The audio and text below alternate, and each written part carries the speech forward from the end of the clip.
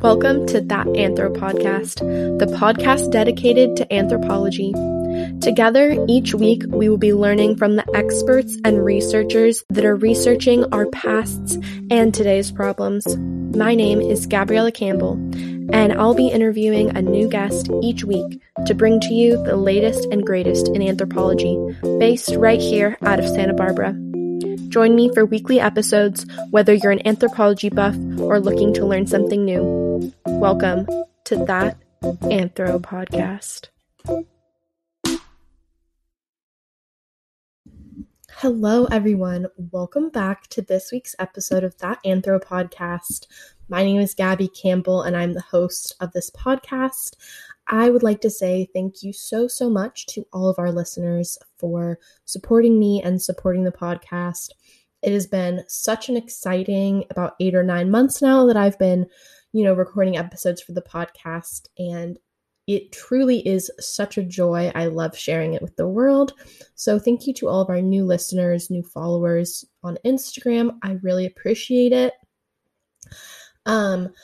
But before I get into this week's episode, I want to let you know about a fundraising campaign that I started. My birthday is coming up, and really this year I don't feel like I want as many presents, and really the best present that I could possibly imagine would be raising money for a cause that's really near and dear to my heart, and that is my local animal shelter, the Santa Barbara Humane Society, where I adopted my sweet Daisy dog from.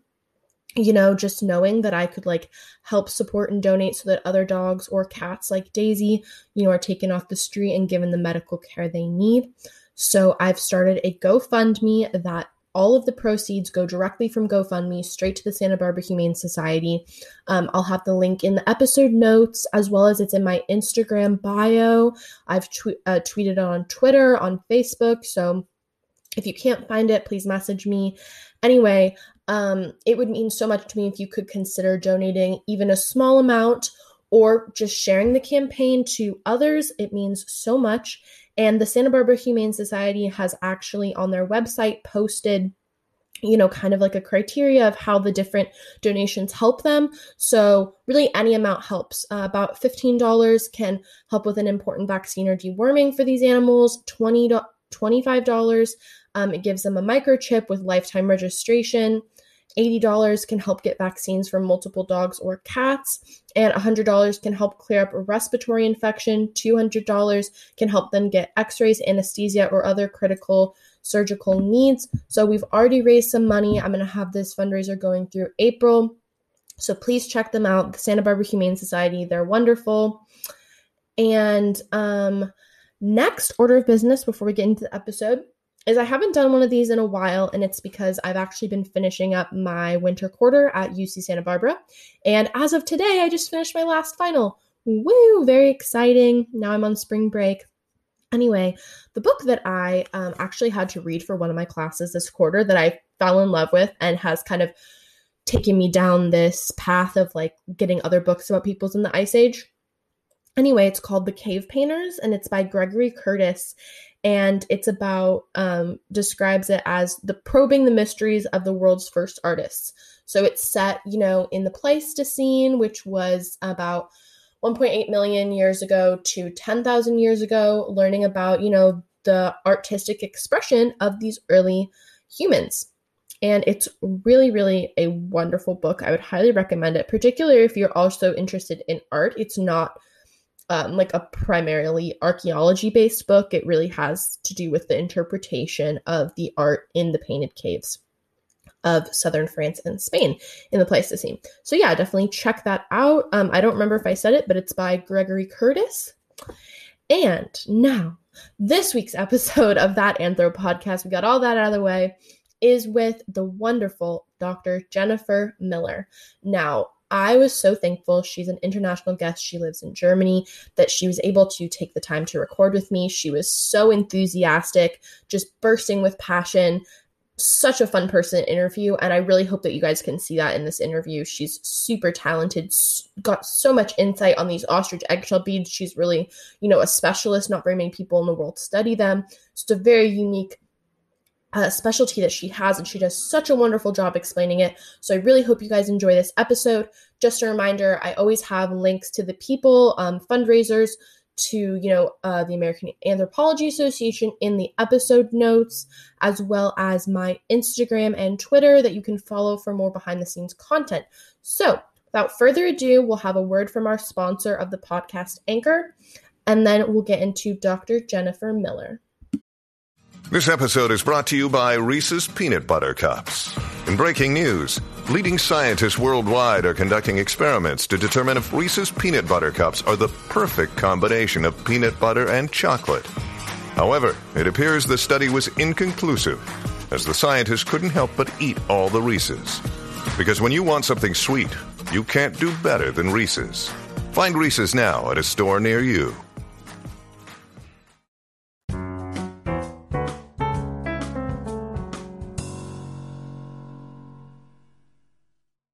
Hi, everyone. Welcome back to this week's episode of That Anthro Podcast. This week I have joining me Dr. Miller. I am so happy that she is here today. So thank you so much for joining us. And I would love if we could start the episode by you just briefly introducing yourself and a quick overview of what you study and where you work. Cool. Thank you so much for inviting me, Gabby. This is really exciting. So my name is Dr. Jennifer Miller. Broadly, I'm an archaeologist. More specifically, I'm a Paleolithic archaeologist or a paleoanthropologist, and I focus on the evolution of modern humans. So currently, I'm at the Max Planck Institute for the Science of Human History, and kind of focusing on the Middle and later Stone Age of Sub-Saharan Africa, although my personal specialization is in symbolic artifacts from Africa. Well, I thought it was so fascinating when I came across you and your area of research, particularly because I think my interest in Paleolithic anthropologists has kind of zoomed in just because I'm currently taking a Peoples of the Ice Age class with Dr. Sarah McClure at UCSB. And so it's really kind of introduced me to a lot of the themes and human evolution that comes with, those early humans. So I follow you on Twitter, and you shared this really sweet picture of you as a young girl when you finally got your PhD, and you described it as this like very full circle moment. So I'm super interested to hear a bit more about how you became interested in human evolution when you were younger, and then how it inspired you to pursue a career in archaeology.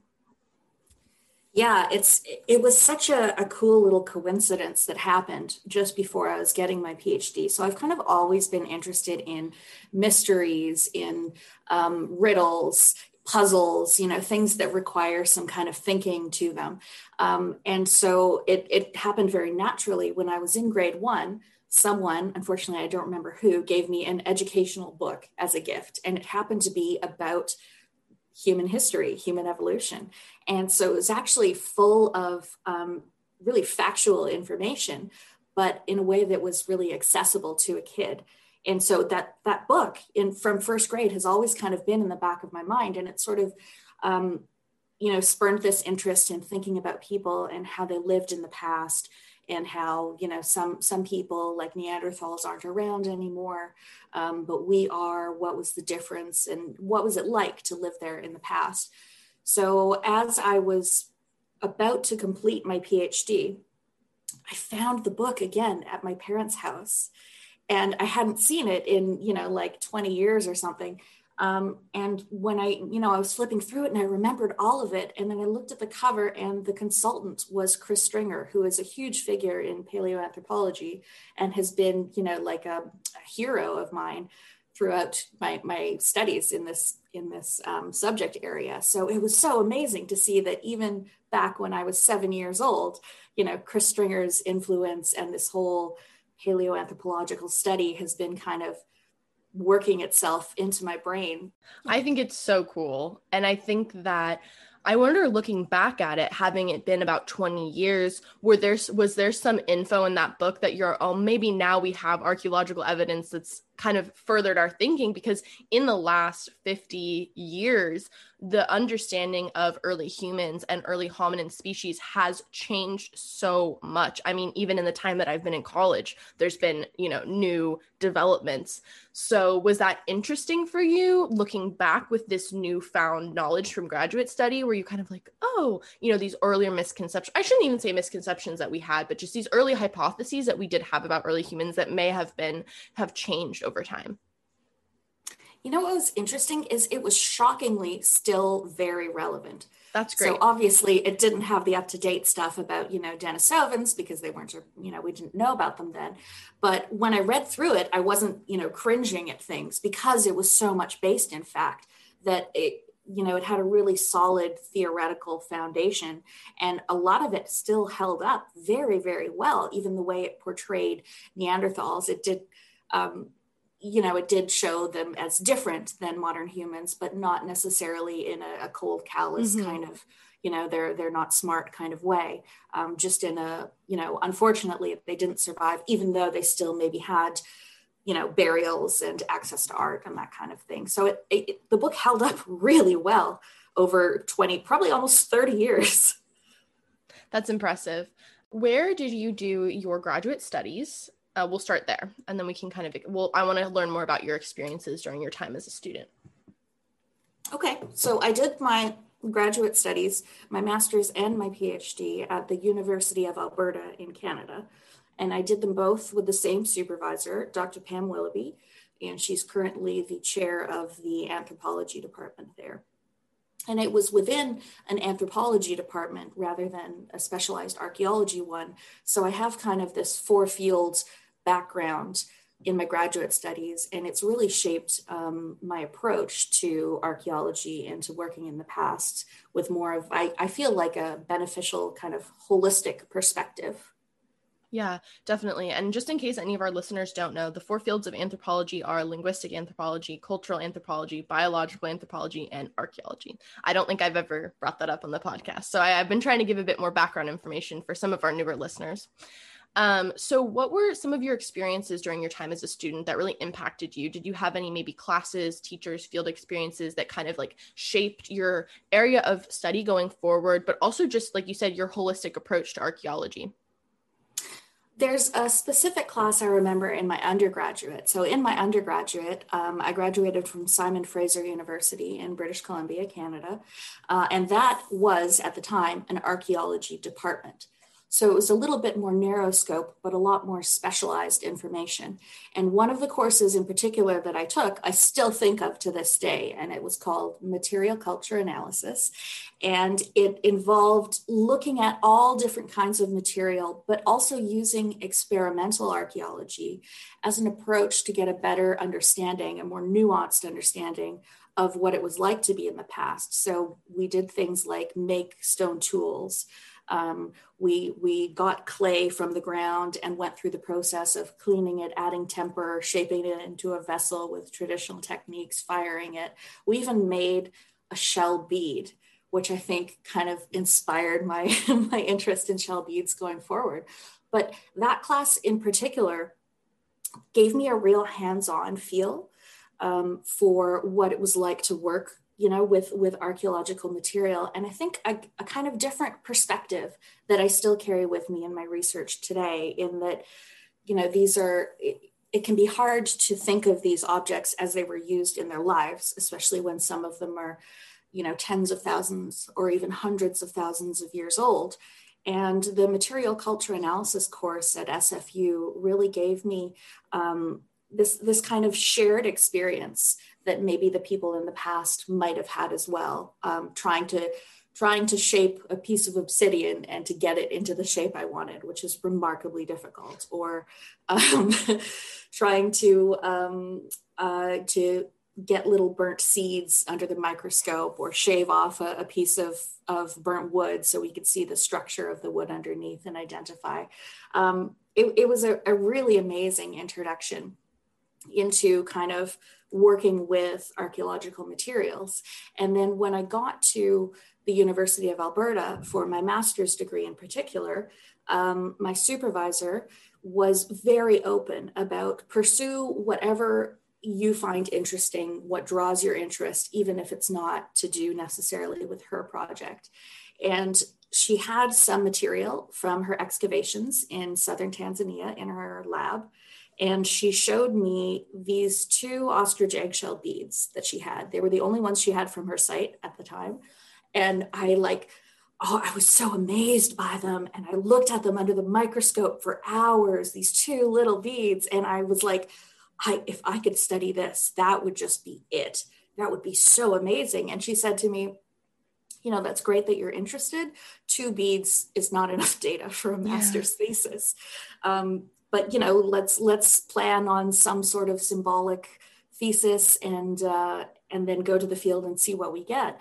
And we ended up a year into my master's going to the field and getting like 60 or 70 of these beads. And she said, okay, that's enough. You can start on it.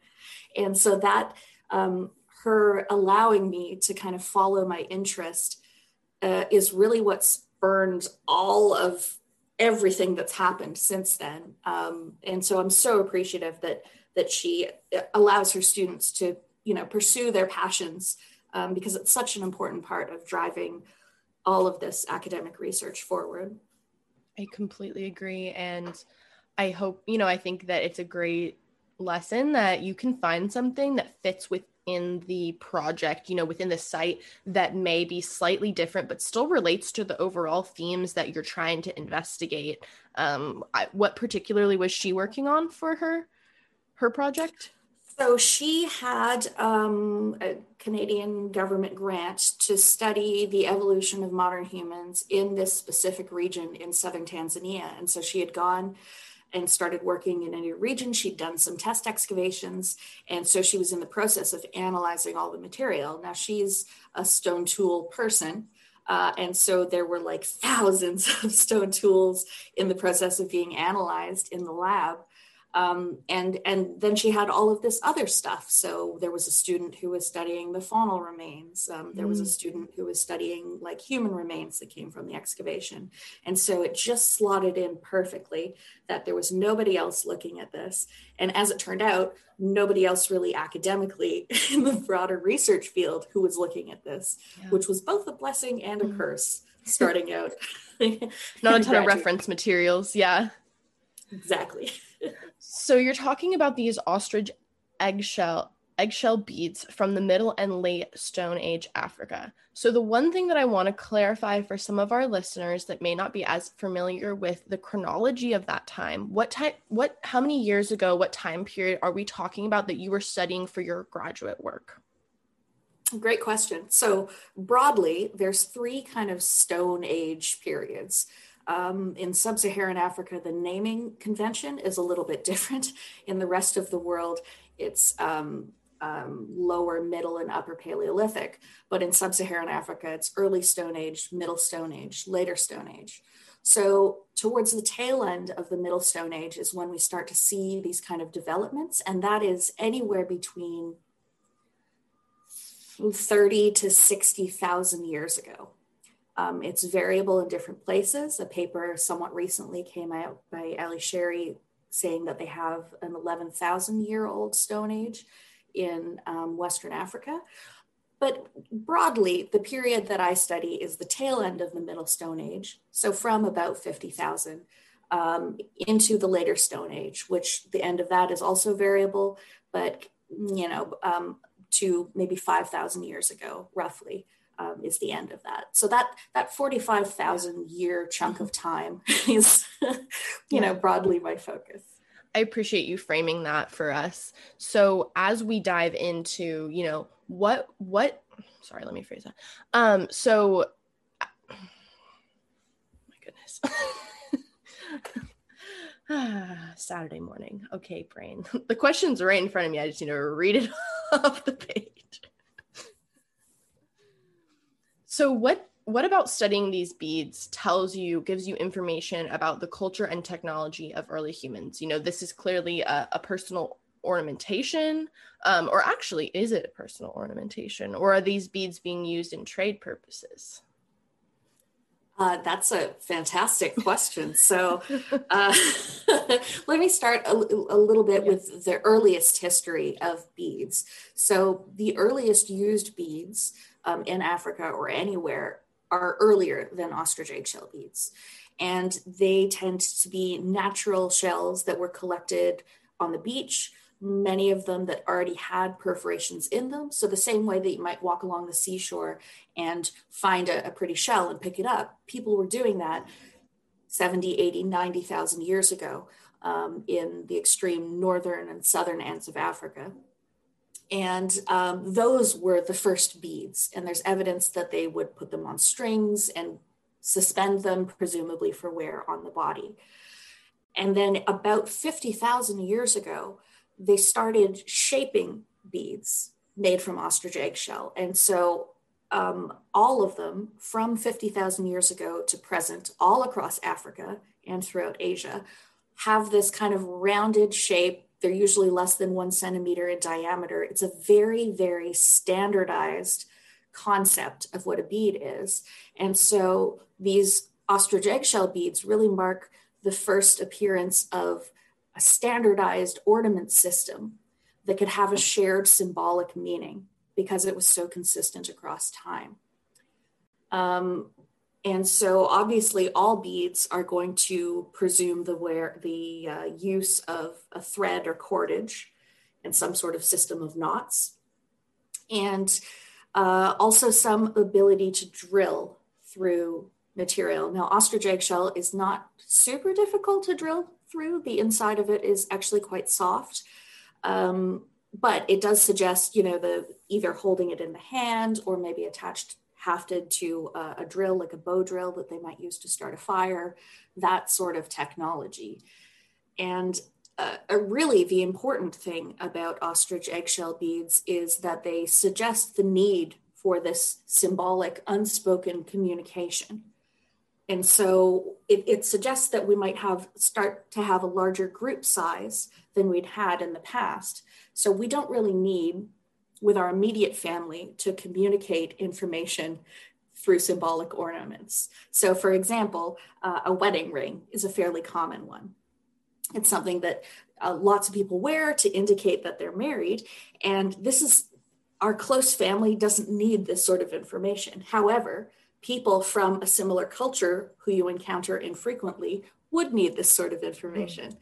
And so ostrich eggshell beads in their evolution is kind of suggesting that there might be something more happening with the ideas that we need to communicate, perhaps social standing amongst different people in the group. And in general, it just suggests that we're coming into more frequent contact with kind of culturally familiar strangers who we're maybe not directly related to or don't know that well, but have a shared cultural system. So it's actually a very exciting time in human evolution, I think. And so that was sort of what started my whole research interest, was how did people use these? What can they tell us about people living in the past? So were ostrich eggs and ostriches in general prolific in the African continent at the time, or was it a more rare resource? Well, all of the studies of the distribution of ostriches are based on the historic distributions of them. So where people saw them and then wrote it down where they encountered them in Africa. In Asia, people are using the fossilized remains of ostrich eggshell, and ostriches have been around for, more than 1 million years. Mm-hmm. So their remains are on the landscape. It seems that in Africa, people were using ostrich eggs themselves in a variety of ways, not just for making beads, but also as a water container. If they managed to get their hands on a whole one, you could eat the contents if you can get it away from the ostrich, which are gigantic, terrifying birds that you wouldn't want to tangle with. But when you encounter an ostrich nest, which I've never seen in person, they're communal nests. And so there might be up to 20 hens in the group, and they'll all lay their eggs into this nest. And so once the chicks hatch, or once, eggs don't hatch and they're abandoned, you have this wealth of material there where you can gather it up at any point without any danger. and make beads or use it, towards making tools or as water containers. Experimental archaeology is so interesting. And how have you gotten to recreate how they make ostrich eggshell beads? Yeah, so the ostrich eggshell bead manufacturing sequence is still being undertaken in some areas of Africa where they practice traditional lifeways. Mm-hmm. So early ethnographers went and recorded people actually making the beads in, this history of technology that extends back possibly 50,000 years. So that one is relatively known, and it's still so fun to go through and try making them, using the traditional technique. And so I have a paper where we did that and practicing, we had students drilling the holes and everybody got blisters. I mean, I bet with stone grinding. Yeah. Everybody, but they didn't want to stop. They just wanted to keep going because it was so exciting. Yeah. And so a similar material that we don't have an ethnographic parallel for is land snail shell. And so one of the questions that we had when we were encountering these land snail shell beads and preforms in the archaeological record was, are they using the same techniques as with ostrich eggshell? Are there any differences that we can see? Would it have been the same steps? Can we see the same evidence of manufacturing? Even though this is a different type of material, it's still a shell. It's got a similar thickness. And so I had a paper come out recently where we combined that with archaeological data to say, actually, the sequence seems a little bit different. And it suggests that something different is going on with this material cultural tradition. It's not just translated directly from ostrich eggshell to land snail shell.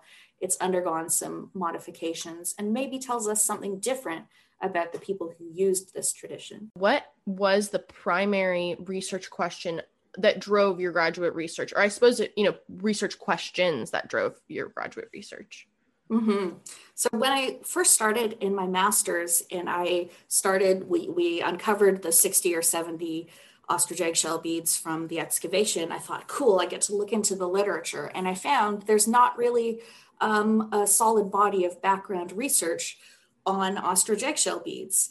And so my initial question was, what can they tell us about the site and, how people might have used the site or engaged with each other through time? And then after I finished my master's and started my PhD, the question became kind of broader, where I'd looked at this one site and the beads within it, and now I wanted to look at other sites and see if there was any regional change or if there was significant change through time. So ostrich eggshell beads were used for the last 50,000 years. They're still made and used today and sold in tourist shops in Africa. And, have they changed at all during that time? Is there some sort of evolution that's evident on the beads themselves? And could this inform us the way that changes in lithic technology or ceramic decor might change through time? Are there also signs that we can test here? And so really it was just kind of a fishing expedition. I didn't know if I would find any variation. And so I was quite fortunate. It turns out there was some variation.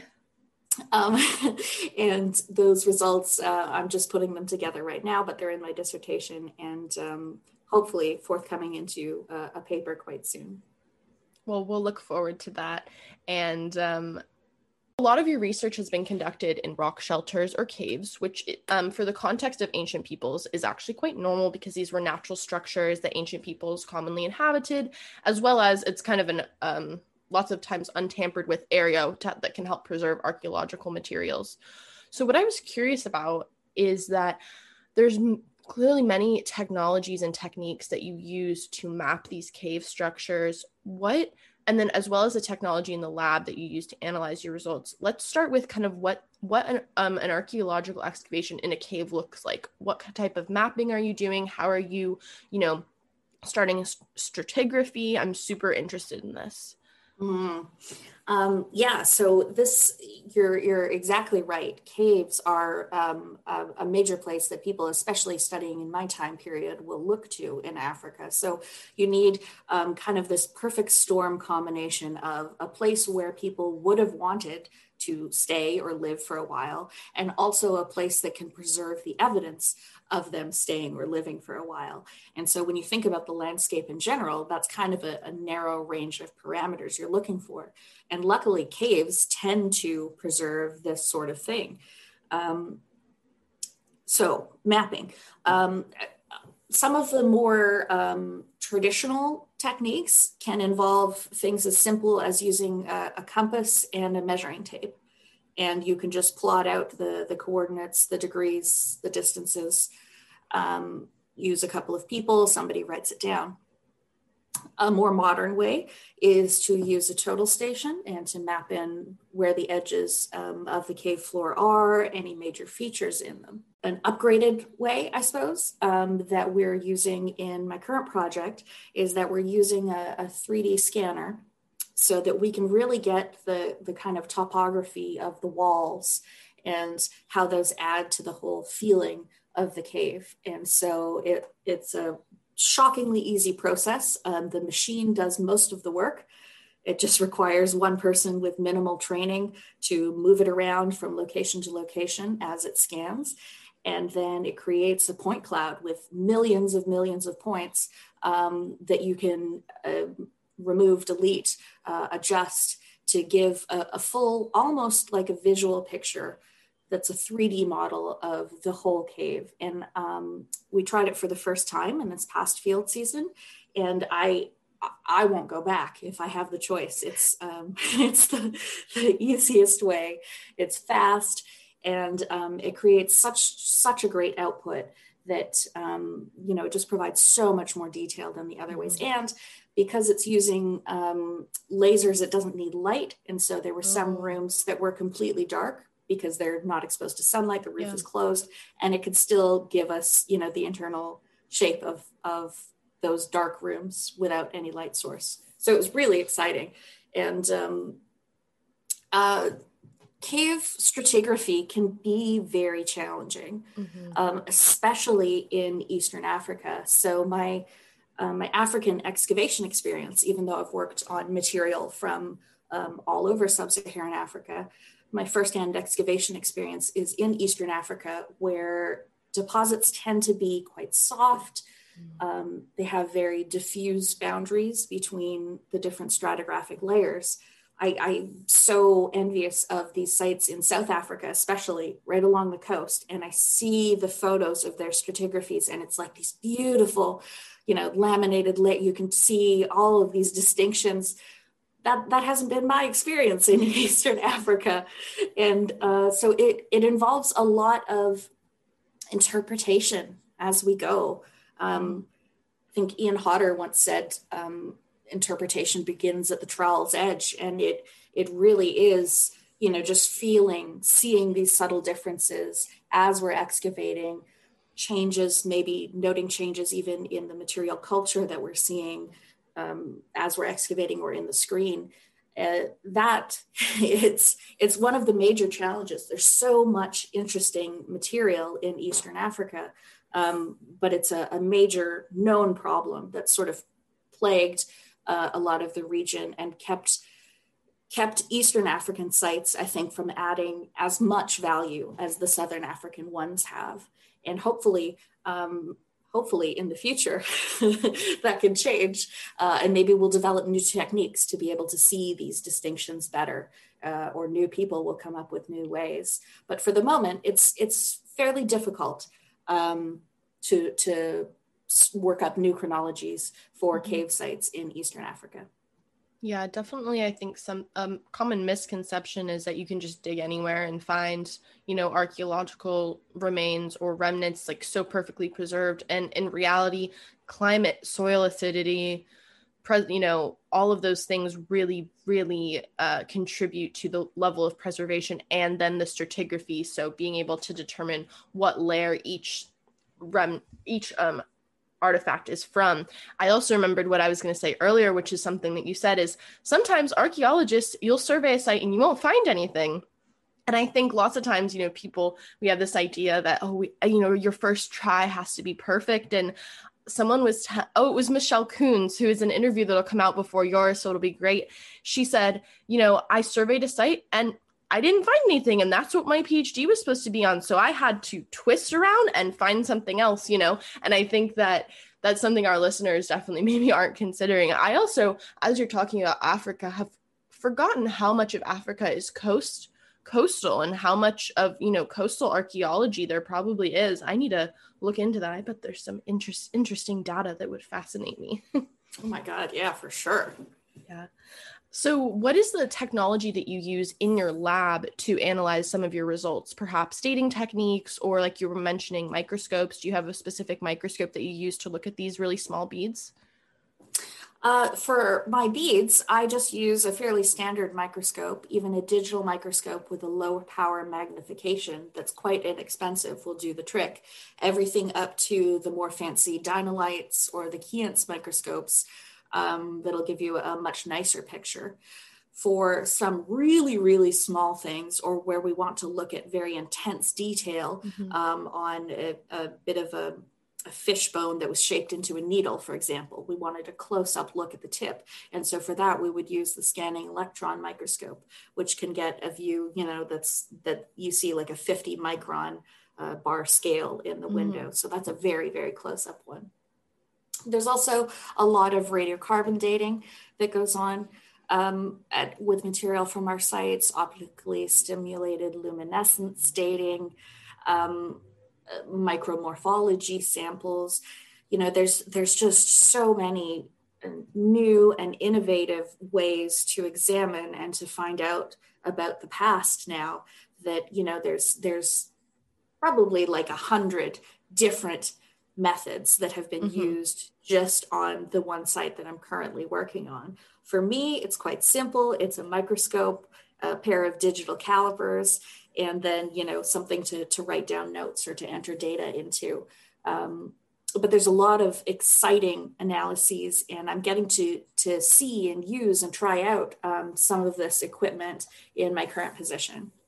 Definitely. There's been so many technological innovations that have really revolutionized the field. And, I look forward to myself getting to do some lab work. Haven't quite gotten there, but I know from, my master's and my PhD, that'll be very forthcoming. So I feel like I'm just surveying everyone, asking them all their tips and tricks, and, it'll all manifest, I'm sure, my own projects. Yeah, very exciting. So I'd love to talk about this project you've been involved at the, and please correct me if I'm pronouncing it wrong, the Panga Ya Sadi cave in Eastern Africa. Correct me now. That's pretty good. So it's Panga Ya Saidi. Panga Ya Saidi cave in Eastern Africa.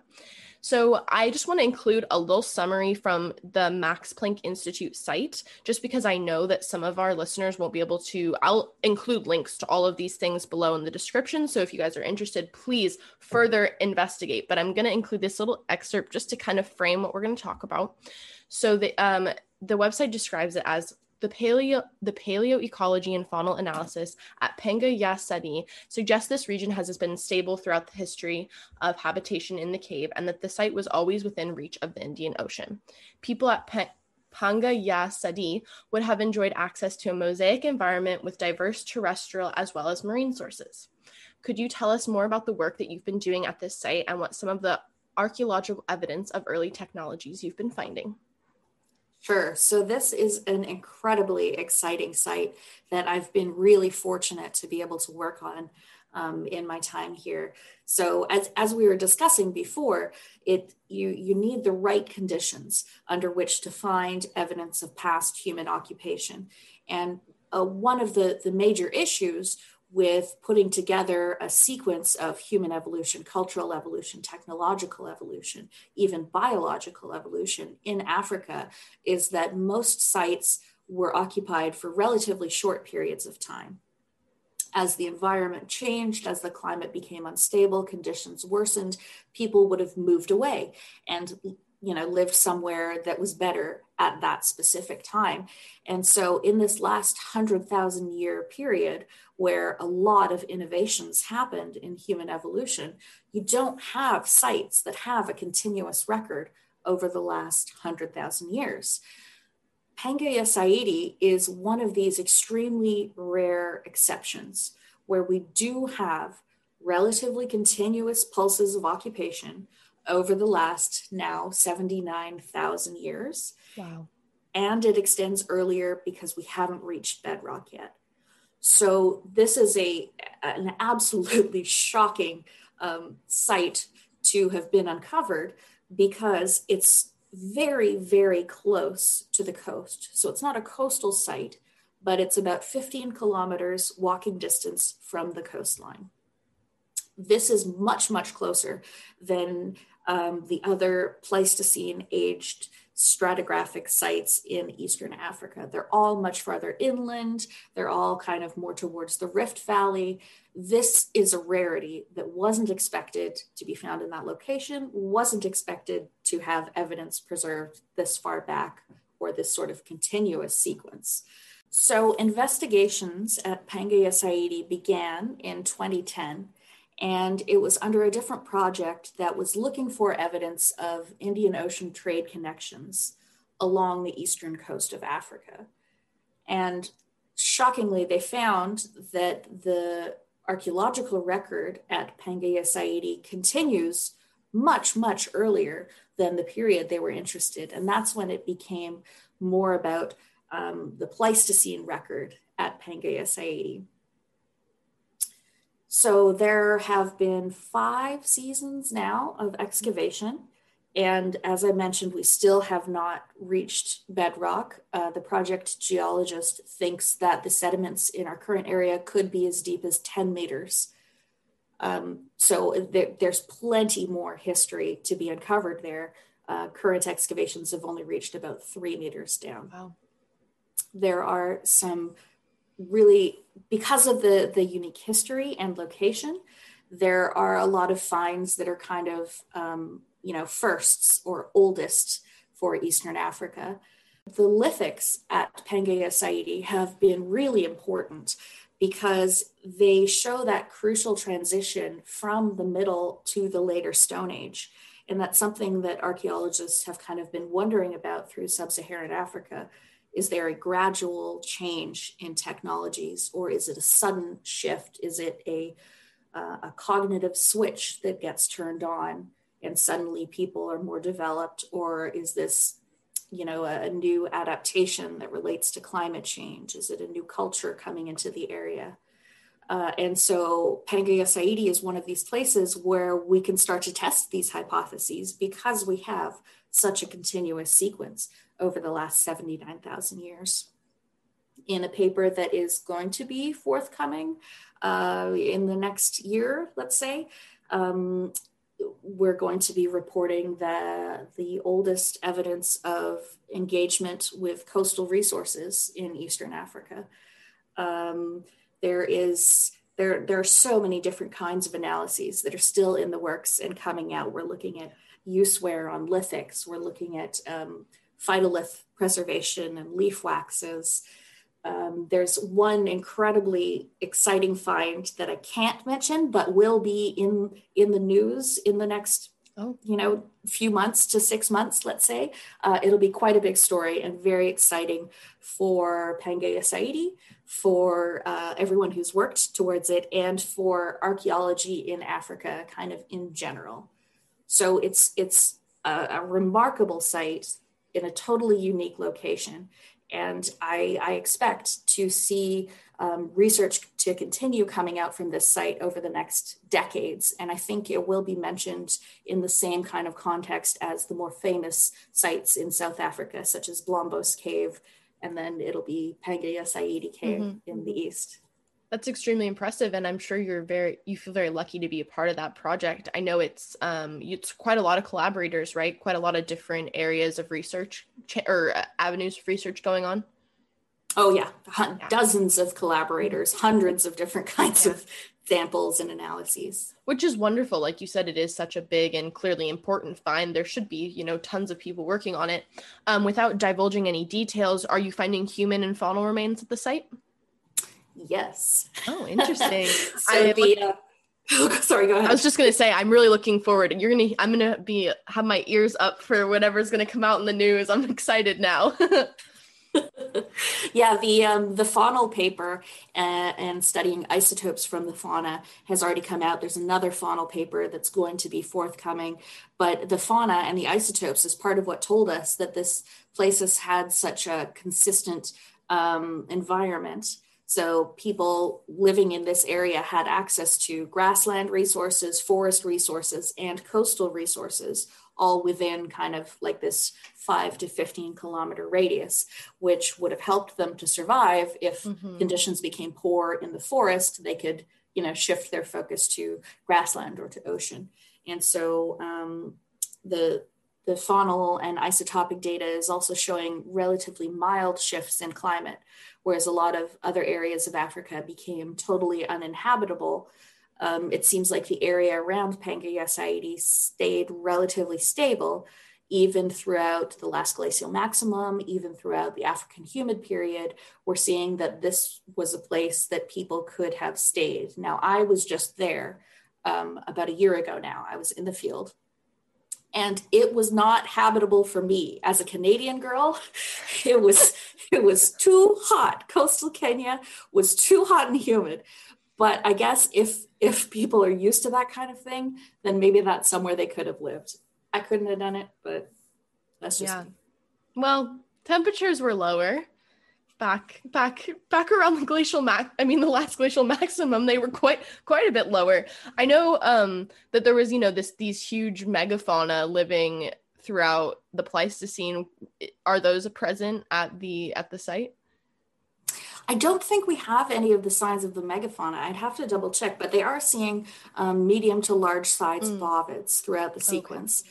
And it seems to be a specialization on hunting and trapping small game. So those tiny bovids like dik-diks and duikers, really, really small, kind of like small dog size bovids. We're seeing a lot of those at the site. It's very interesting.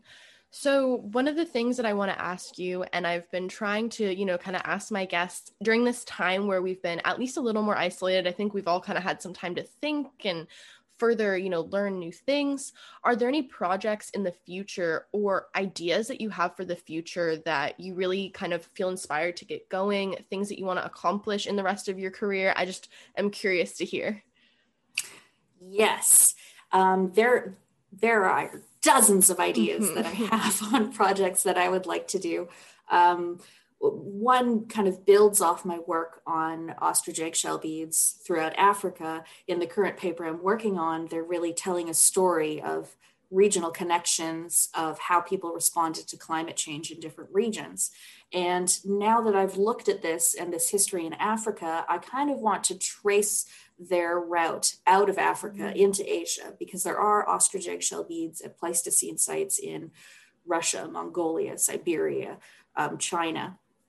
And just like there had been no previous study compiling ostrich eggshell bead data from Africa, there's been no study to do that in Asia. So I kind of want to look into that and see how did they compare to the African beads? Was this something that people who migrated out of Africa 50, 60,000 years ago, did they carry this technology with them? Is it something that helped them to survive in these new places, making these social networks? Or was it reinvented? Does it show totally different characteristics once they're in a new area? I would really love to explore that. And I think that would be a useful way to move forward in a time when fieldwork is understandably limited. So being in the archaeology field, it's sort of a shifting time right now where fieldwork projects aren't necessarily possible. And there are questions being raised about the ethics of continuous excavations when there's so much material already stored in museums that goes unstudied, which is what my PhD was based on. And so I would be really excited to have a literature review and maybe museums-based project. I could, train, give talks to local scholars, and then also generate new information using these old collections. So I'm pretty excited about that, and hopefully I can work on that in the near future. I think that's a wonderful goal. I definitely do. The last thing that I wanted to ask you is a fun little uplifting end to our episode. What is a piece of advice that you live by, or what is the best piece of advice you've received that you could pass on to your fellow students, fellow archaeologists, but also just our listeners in general? I love that question. One of the things that I've tried really hard to kind of cultivate in my life as an academic is that I'm not just an academic or a researcher. I'm an entire person. And so it's been so important for me to also discover things that I like, hobbies that I have, extracurricular activities that I enjoy, so that it doesn't become an all-encompassing kind of feeling. I think it's very easy for myself as an academic, for people that I talk to about it, for it just to kind of envelop our lives. It'll take up as much space as we give it, evenings, weekends. And so I'm very aware of, I'm trying to be better about it, to take time for myself. I think it's important that we all discover, who we are as complete people, and not just put so much emphasis on our research outputs. How many papers do we have? How is my CV looking? It's easier said than done. And it's something that I'm working on.